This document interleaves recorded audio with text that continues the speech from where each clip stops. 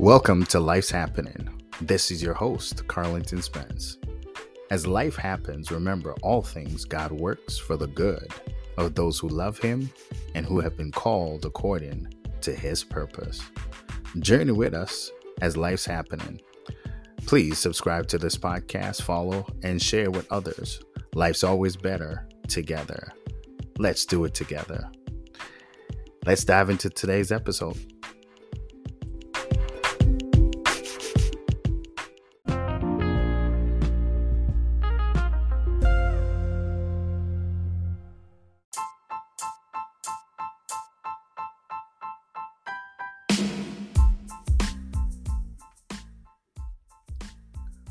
Welcome back to Life's Happening with your host, Carlington Spence. We continue in our series on seasons. Today is the third installment on seasons, looking at the different seasons in our lives. Our text is still from the book of Ecclesiastes, chapter 3 and verse 6 we're looking at today, and it simply says, a time to get and a time to lose. So far, the scriptures. The Bible is the most sold book ever in the world. It has been number one for all times and will never be dethroned from that number one spot because the Bible is life. It is truth. It's God's truth for us. So when it says there's a time to get and a time to lose, it is trying to tell us that there will be seasons of plenty and seasons of lack. Yeah, I don't want the last part. I want the first part, the season of plenty. Give me that. I don't want the season of lack. You can keep that, but give me the season of plenty. Wouldn't that be great if we could just have seasons of plenty without seasons of lack? Seasons, as we know, come and go. They don't last forever. We saw that. In our seasons of lack, we tend to want to pull back and become isolated, discouraged, and depressed. Do I have any witness? Yeah, when we go through lack, we become isolated. That's a wrong move. We're discouraged, though, and depressed, and those things become normal. It becomes a part of our daily lives. I know I have been there when in my season of lack, I become discouraged.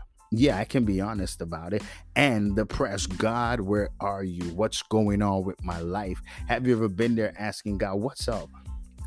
What did I do? Where did I sin? But oftentimes I realize it's not based on sin. It's a season of lack. It is not the easiest season, however, to deal with. And if we're honest, we can agree. Lack causes need. And when there's a need that's not filled, it leads to sadness, emotional pain, and physical pain. And then it can make us sick. Lack can lead to severe anxiety. It can lead to stress. And yes, depressing thoughts. That's what lack does. It can cause us to be depressed, and it could take us to a place of depression, anxiety, needing medication. As we approach different celebratory seasons in our lives where it's all about celebration, and we realize that we have lack, it is very hard for us to celebrate, let's say, a birthday or Christmas or a different season because of the lack. At times of celebration, lack seems to be magnified. But let this word encourage you today that it's only a season. And if you serve others during this season of lack, I want you to hear me. Don't miss this. If you serve others during this season of lack, you will be surprised how your life begins to change, because when we serve others, we don't focus on our season of lack. We don't focus on what we don't have. We're trying to be a blessing, and God somehow in that moment causes us to be blessed. The season of lack won't last forever. This season of lack won't last forever. As a matter of fact, your change is coming, Your change is coming. Your season of plenty is on the way. I sense that. I feel it. I know it. My season of plenty is on the way. I might be speaking to myself, but I decree and declare it over you as well. Your season of plenty is on the way. There's a time to lose, the Bible says, and there's a time to get. Your season will change. Don't allow this season to bring you into seclusion and isolation, but find a way to give in spite of the lack and watch God turn things around in your life. Find a way to give in spite of your lack and watch God turn things around in your life. I believe your season of plenty is coming. Do you believe it? Let us pray.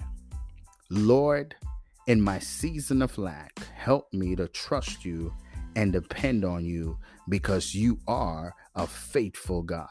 And God, thank you for your promises. You promised to supply all my need according to your riches in glory in Christ Jesus. To this end we pray in Jesus' name, amen. Family, remember, as life's happening, all things, God works for the good of those who love him, who have been called according to his purpose.